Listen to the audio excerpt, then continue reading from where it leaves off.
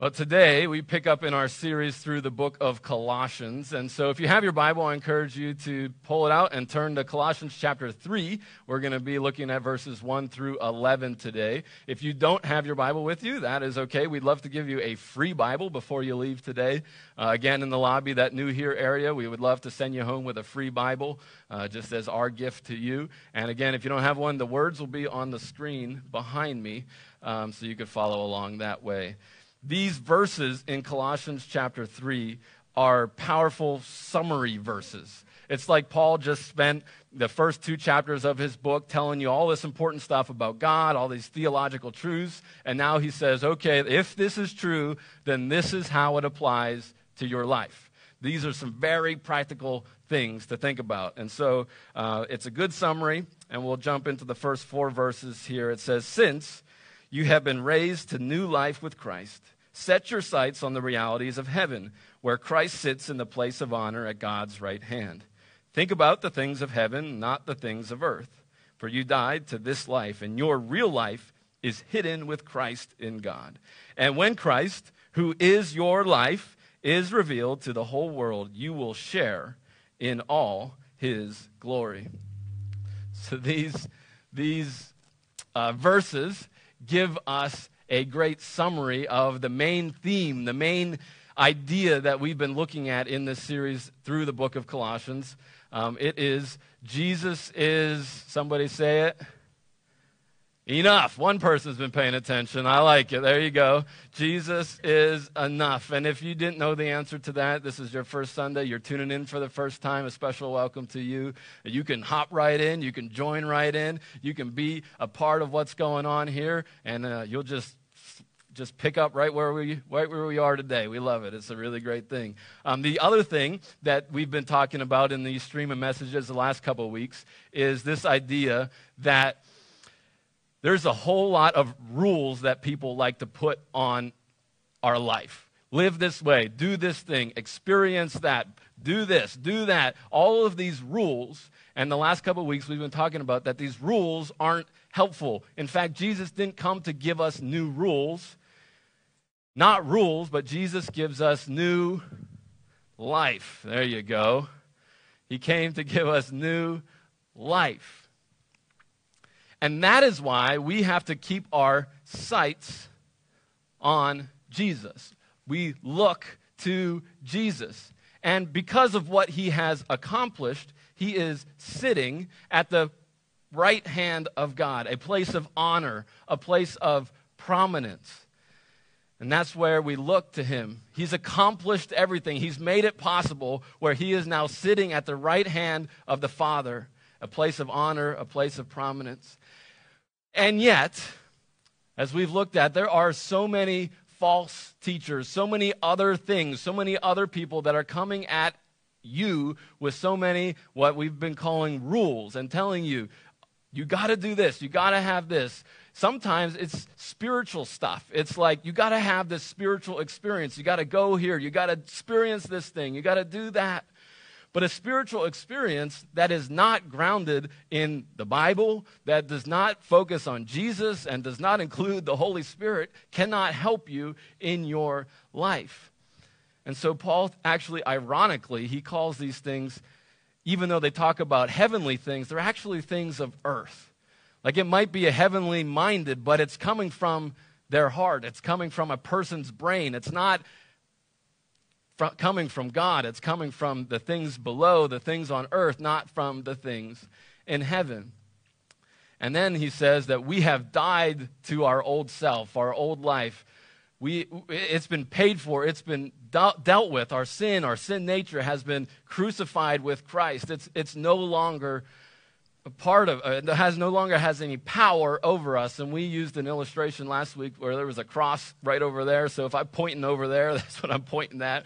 There was a cross over there. We were nailing our record of wrong to the cross where we died to this life. And so Jesus is enough for our past.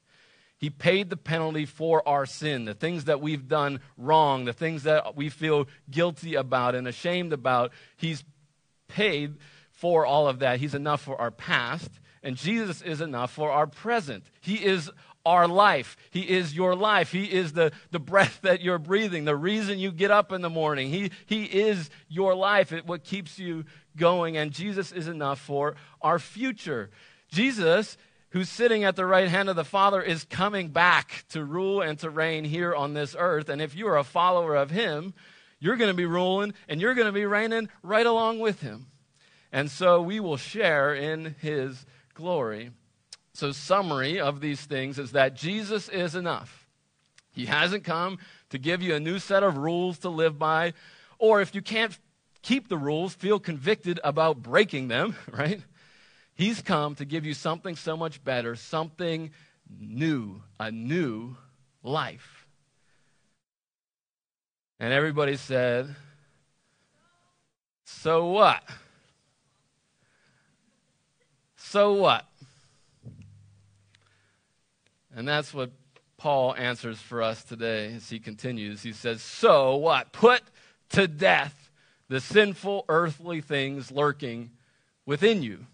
So what? Put to death the old. Put to death the sinful things. Put to death the earthly things that are lurking within you. Remember, just a couple verses prior in chapter 2, Paul says that rules have absolutely no help in helping us overcome our sinful desires. So we ask the question, how do you overcome those sinful desires? Well, Paul gives us some very specific things that are sinful desires, and he gives us how to overcome them. The simple answer of how you overcome those sinful desires is you put them to death. You kill them. You starve them. You do not feed them. They are dead already, and you just continue to leave them behind. Just continue to kill them. And so here are some things that Paul says, and we'll go through them in turn here. But he says, have nothing to do, these are the things that you put to death, with sexual immorality, impurity, lust, and evil desires. Don't be greedy, for a greedy person is an idolater, worshiping the things of this world. And because of these sins, the anger of God is coming. You used to do these things when your life was still a part of this world. But now is the time to get rid of anger, rage, malicious behavior, slander, and dirty language. Don't lie to each other, for you have stripped off your old sinful nature and all its wicked deeds. Put on your new nature and be renewed as you learn to know your Creator and become like him. And in this new life, it doesn't matter if you're a Jew or a Gentile, circumcised or uncircumcised, barbaric, uncivilized, slave or free. Christ is all that matters, and he lives in all of us. So summary, put to death the sinful earthly things lurking within you and put on your new nature and be renewed as you learn to know your Creator and become like him. Put to death, put on.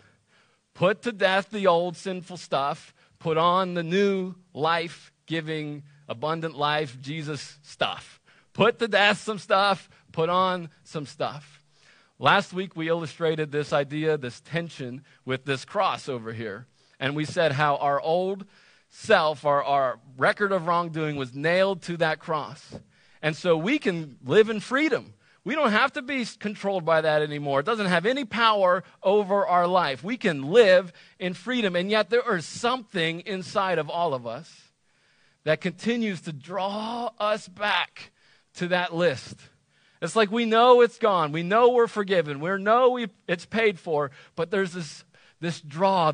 Sometimes it's slow and sometimes it's fast. But we just kind of like, I got to go over there. I got to get it. I feel better with my list. I feel better about it. Or this time I'm going to take care of it myself. And we just keep drawing ourselves back to it. We keep drawing our mind back to those things. We keep doubting, we keep questioning, are we really, have we really done enough? Or have we been saved or whatever? We keep going back to those things. But it's gone. It's paid for and we can live a new life. Today, it's the same illustration, it just looks a little different. We are called to put to death the sinful earthly things lurking within us. It's a clothing illustration. You put on some things and you take off some things.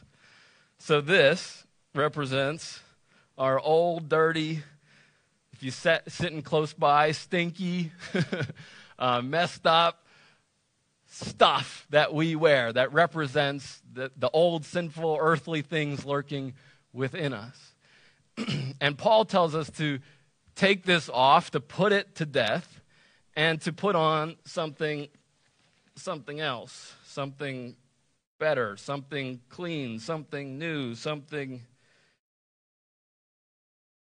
nice. It's called product placement, everybody.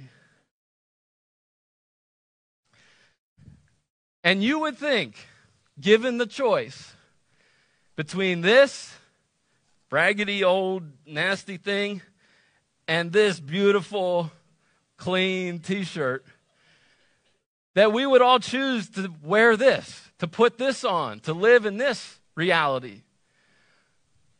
But I don't think it's that easy. I think there's something that we find comfortable, we find warm and safe in our old nature, in our old self. And we don't really want to go through the hassle of, you mean I got to take this shirt off in front of all you people? I don't know if I really want to do that.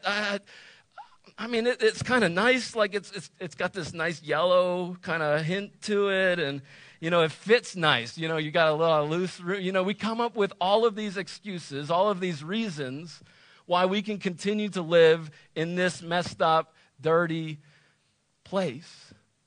And so Paul tells us, get rid of it.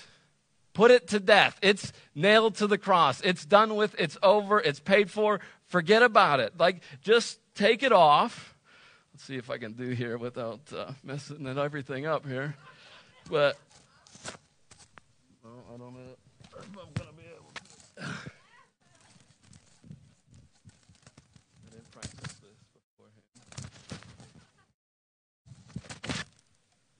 We take it off.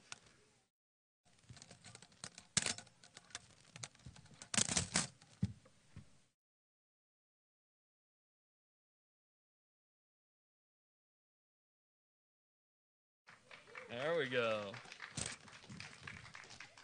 Someone knows how to put a t-shirt on. All right, that's good enough for now.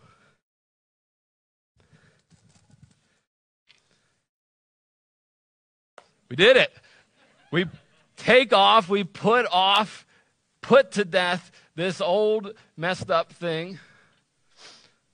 And we put on the new nature that God has created, has given us, those who put their faith and trust in Him. And so the first thing that we have to know as followers of Jesus is our position in Christ. That in Christ, as a follower of Jesus, as a believer in Jesus, God sees you as new. He sees you as righteous and holy and born into the family of God. He sees you as forgiven. He sees you as all of these things. This is your position in Christ. And we get rid of this old stuff. That's not who we are anymore. And there was a song we sang last week. It's called Just As I Am. And that was a powerful song. Just as I am, I come. And whatever your old sinful self, no matter how dirty your t-shirt is, no matter what's on your record of wrongdoing, you can come to Jesus. You can come to God. And He will accept you, He will love you, and you can come to Him. But, and this is the important part, He loves you too much to leave you like this. You can come to Him with anything on your list, anything on your heart, anything on your life, but He loves you too much to leave you that way. Imagine, what's the point in everyone coming to God? You can come with all your stuff, and God kind of looks at you. You muster enough courage to come to church maybe for the first time, and you got all this stuff. You pray for the first time, and you come to God, and God's like, oh, I love you. It's so good to see you. You're such a beautiful person, and you just look so nice. And you're like, do you see my shirt? Like it's a little messed up. It's a little stinky. It's a little I don't know. And God, saying, It's fine. I like the color yellow, and it's good. I appreciate you coming and being a part of this thing, and you're good. It's like, no, like God has something so much better for you. You come just as you are, but he gives you something completely new, something completely better. When Jesus raised Lazarus from the dead, okay, Lazarus was dead for a number of days. And Jesus showed up late to the tomb because he wanted him to be dead and stinky and smelly and be wrapped in his grave clothes and be laying in this tomb. And everyone was like, Jesus, you showed up late. You're the great healer. Like, you should have came here. You could have healed him. You could have saved your friend. And Jesus is like, I'm trying to tell you something completely different. I'm trying to tell you that I raise people from the dead. I'm not just heal people, but raise people from the dead. And so he says, Lazarus, come out of the tomb. Come on. And so Lazarus, comes out of the tomb. I don't know why dead people walk like zombies, but they do, right? And he's wrapped in his grave clothes, his stinky, smelly, nasty grave clothes. And Jesus turns to everyone else in the crowd and says, unwrap him. Unwrap him. He's alive now. So why is he wearing his old stuff? Why is he wearing the stuff that's stinky and smelly and represents being dead? He's not that anymore. He's alive. And I hear somebody saying to you, unwrap him. Unwrap yourself. Get rid of that stuff. Throw it away. Kill it. Put it to death. It's over. That's not who you are anymore. You are alive. You are new. So stop wearing those things that don't characterize or identify who you are anymore, because your position is in Christ. It is new. And I think God gets a little or a lot angry at a believer who is new and yet continues to live their life like this. Like it's a righteous anger. It's an anger of a father, a good father, that disciplines their children because they want something so much better for them. The kid keeps running into the street, and it's like, I got acres and acres and acres of beautiful play area. You can go and do whatever you want to do, but why you keep running into the street? I'm not going to let you do that. You can't. No, don't do this anymore. You got so much to live for, so many beautiful things to live into. And that's the illustration. And now we get into some specifics. What exactly do we put to death and put off, and what exactly do we put on? Paul tells us two broad categories. He tells us sensual sins that we put off and kill, and interpersonal sins that we put off and kill. And I know digging into lists of sins is everybody's favorite thing, but that's what Paul does, and I appreciate if you would hang in there with me, because I think there's some good news to be found in these things.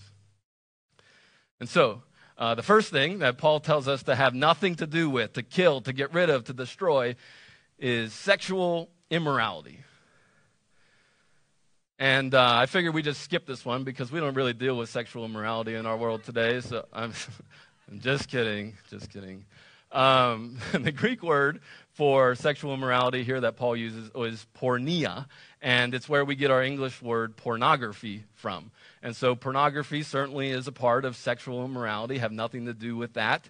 But at the same time, it also refers to anything outside of God's design for sex. And yes, God has a particular design, a particular ethic. He created it for sex. And I realize that our culture and our world wants nothing to do with that particular design.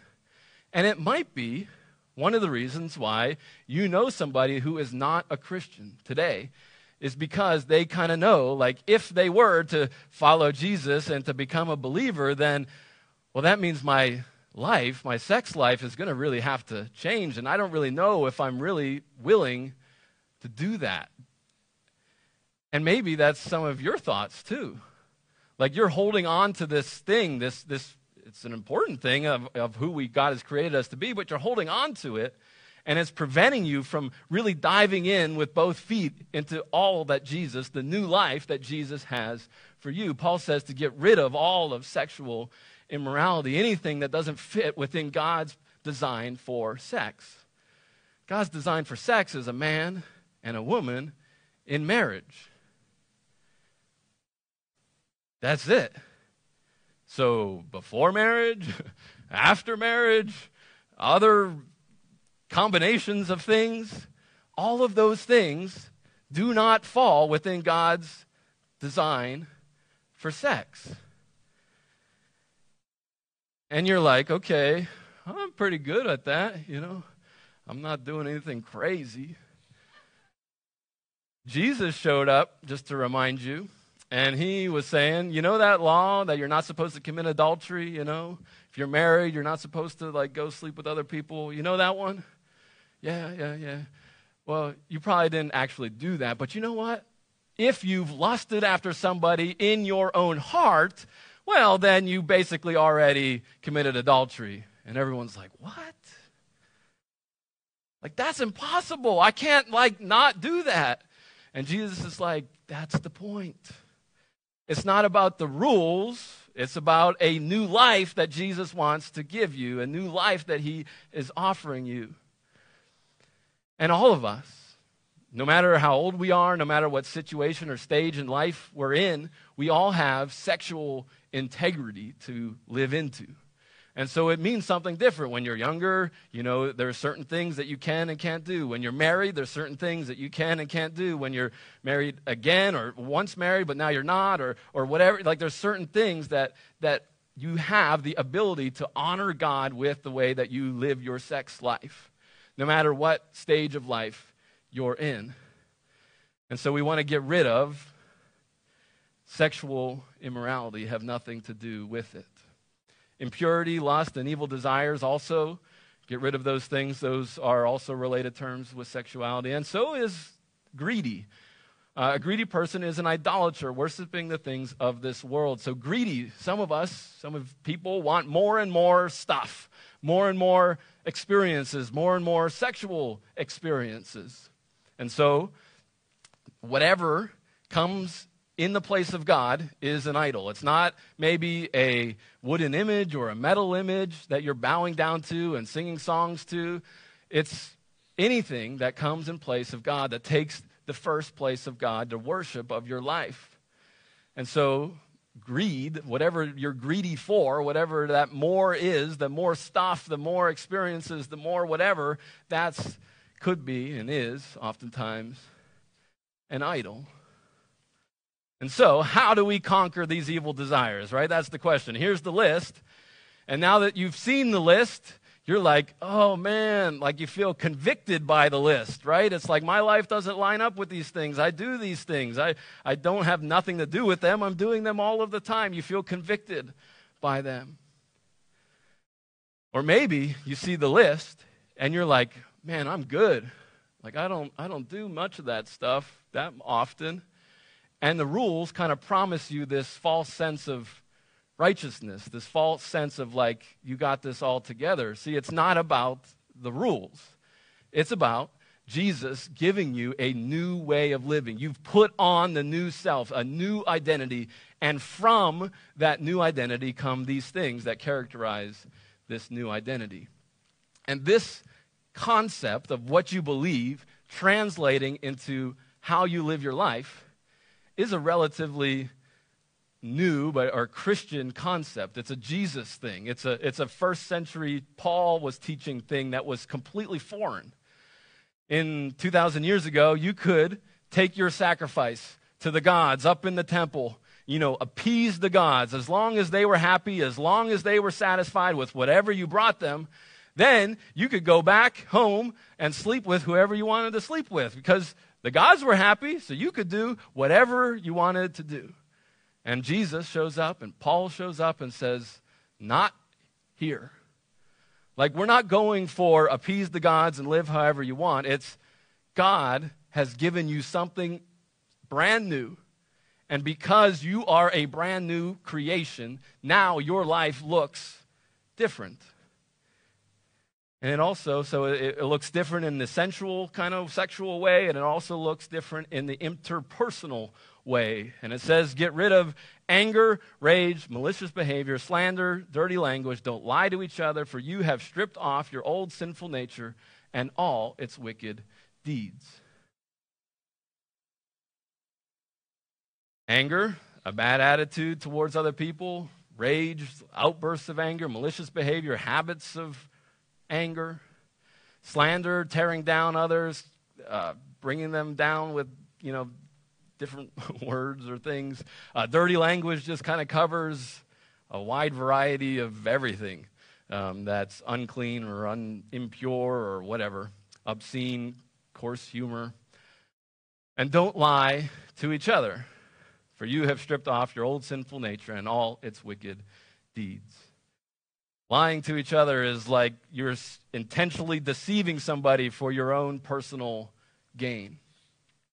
And we don't want to do that.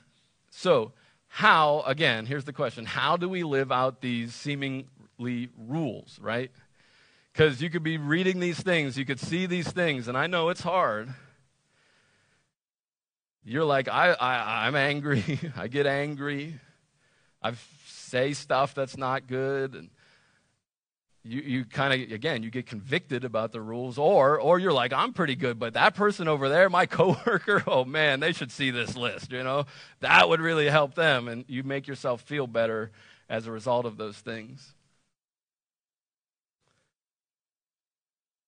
But it's not about the list, it's not about the rules. And so one of the most important things I think that we can take home today, and what I want to try to help you to understand and to live into today, is we put to death certain things that characterize the old self. We put on certain things that are characteristics of the new self. The fact that you even sense a tension when you see a list of sins like that is good indication that most likely you have God inside of you, the Holy Spirit inside of you. You have a new identity, a new position. You have this to wear. And you feel something inside of your heart that's like, I shouldn't be living this way. I shouldn't be doing that. And there's a reason you feel that way. It's because that stuff doesn't characterize you anymore. That's not defining you anymore. That's not what controls your life anymore. But if you don't have Jesus in your life, if you're not a follower of Jesus, the Holy Spirit is not inside of you, then you don't really feel that kind of weird tension. It just is, this is life. And maybe you put rules on and you feel guilty about maybe disappointing a parent or not living up to your own expectations or whatever. But you really don't feel that same type of tension, that same type of like, this isn't right, I need to change this. And so I don't want you to feel like there's no hope, maybe I'm not a believer. Like the fact that you even feel a tension is good indication that God is at work in your life and you are right where He wants you to be. You are right in the middle of it. God is at work in your life, so don't give up. The pressure or the tension causes us to put more pressure on ourselves a lot of times. Like we feel, for lack of a better term, convicted, right, about these things. And we want to change. We want to get better. We want to live for Jesus. We want to do that. And so what our first instinct is oftentimes to run over to that list of wrongdoing, to take our old nature and say, okay, this time is going to be different. This time I will figure it out. This time I will conquer it. This time I will do it. And yes, there are certain things that you obviously have to do, but thinking of it that way is you're always going to fail. You're always going to let yourself down. You're always going to not live up to the pressure you've put on yourself. What you should do instead, when you feel this tension and you got to increase the pressure, you put more pressure on God. You lean harder into Him. You draw closer to Him. You get to know him more, and you cry out to him more sincerely, more humbly, more like, God, I just need you. I need your help today. I need your help in my mind. I need your help to control where I go. I need you more. And so we're not leaning more into our own efforts, but we're leaning more into God and saying, God, I need you. It's a learning thing. It's a progress thing. And so we don't live and do good things for the purpose of earning God's favor. We do good things because we already have God's favor. We don't do good things to earn God's blessing. We are already blessed, and from that position we live our life. It's a little difference in the English language, but it makes an incredible difference in the way that we live our life. It's a process.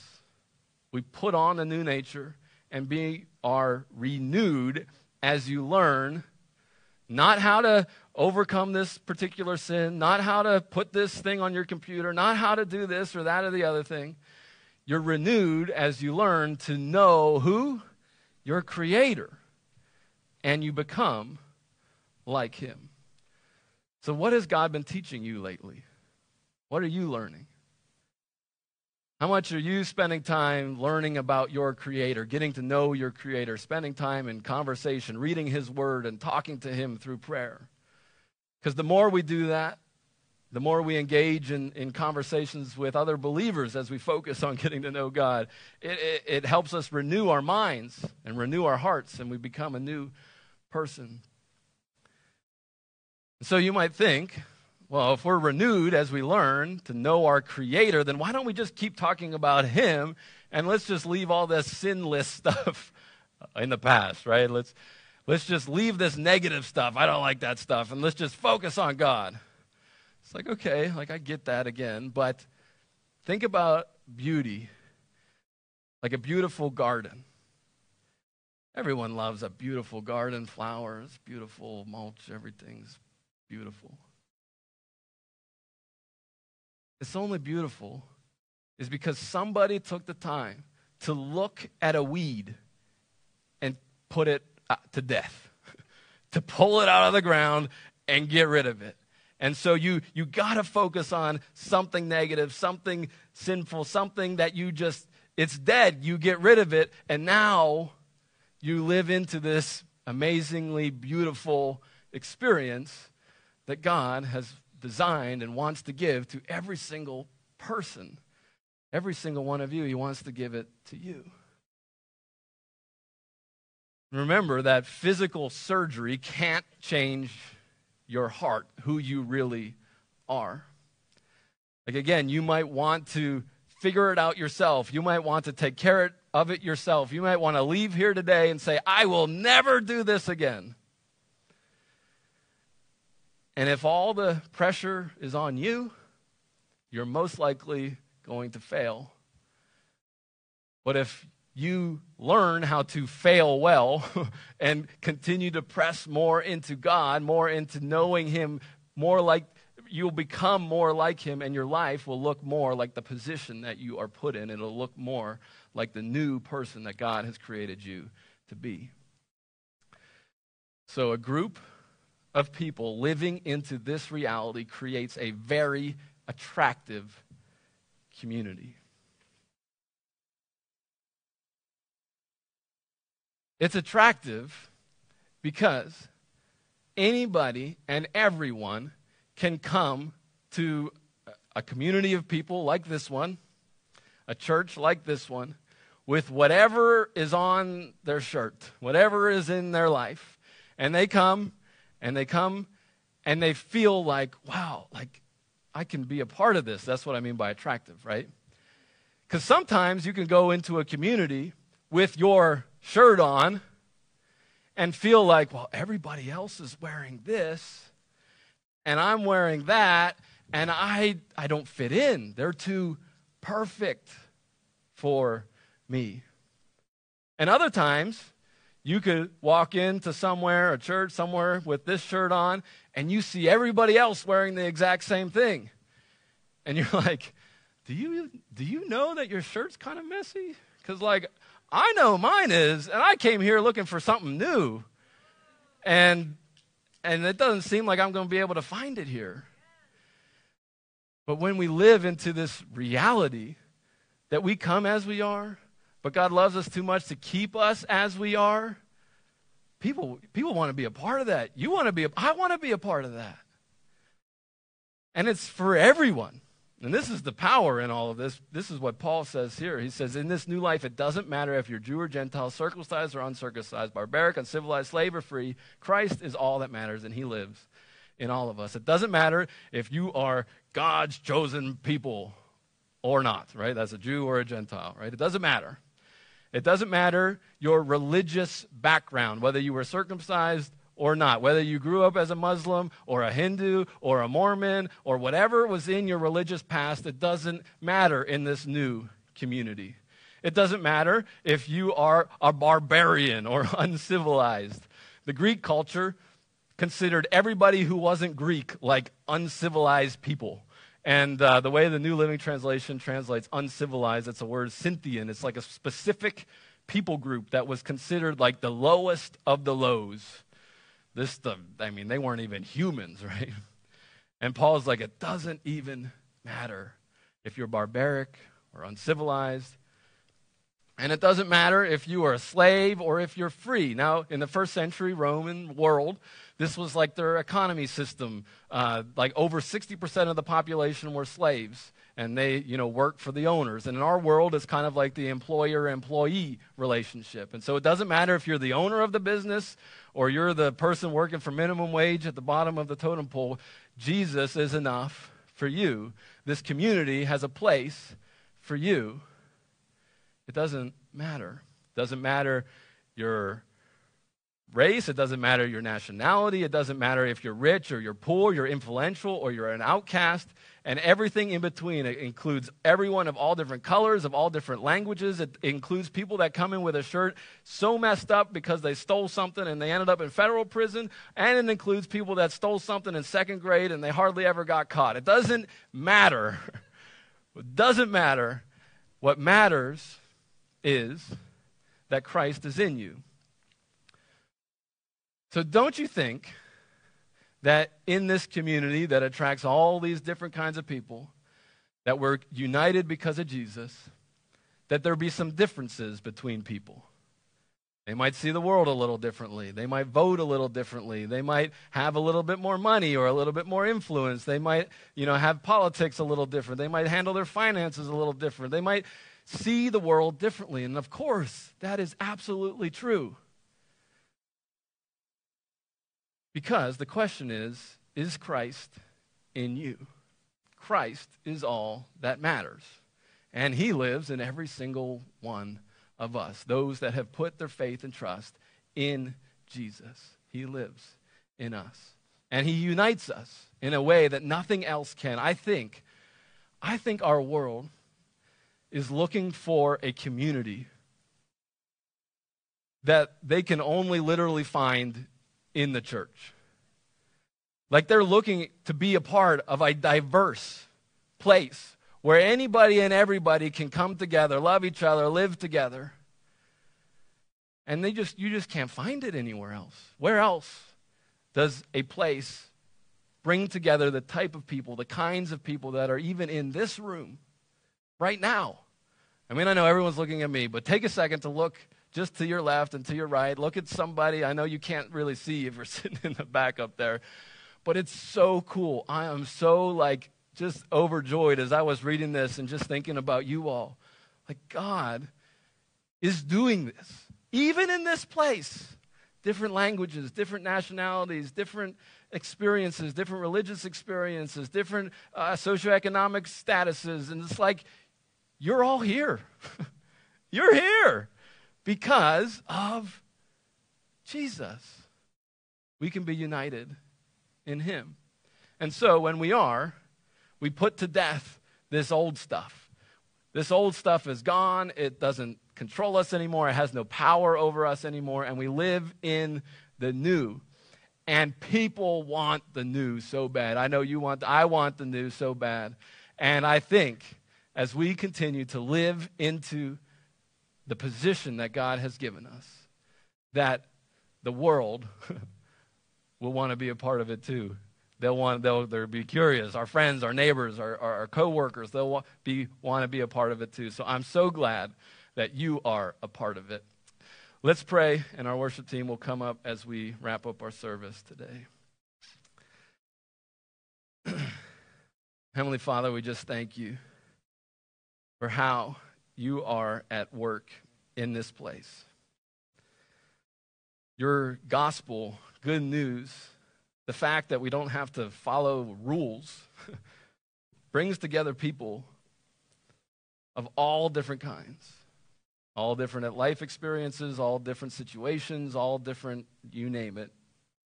God, you bring it together here, united in Jesus, because you are at work in us. And I thank you for doing that. I pray that we would continue to lean into that, put more pressure onto you, God, in each of our lives, that we would say, God, I need you now. I need to live in this reality that you've given us. I believe in you. You've died on the cross to pay the penalty for my sin. You've risen again to give me new life. Now help me to live into that new reality and put to death that old stuff that doesn't characterize me anymore. Lord, help us to do that. Help us to do that today. In Jesus' name.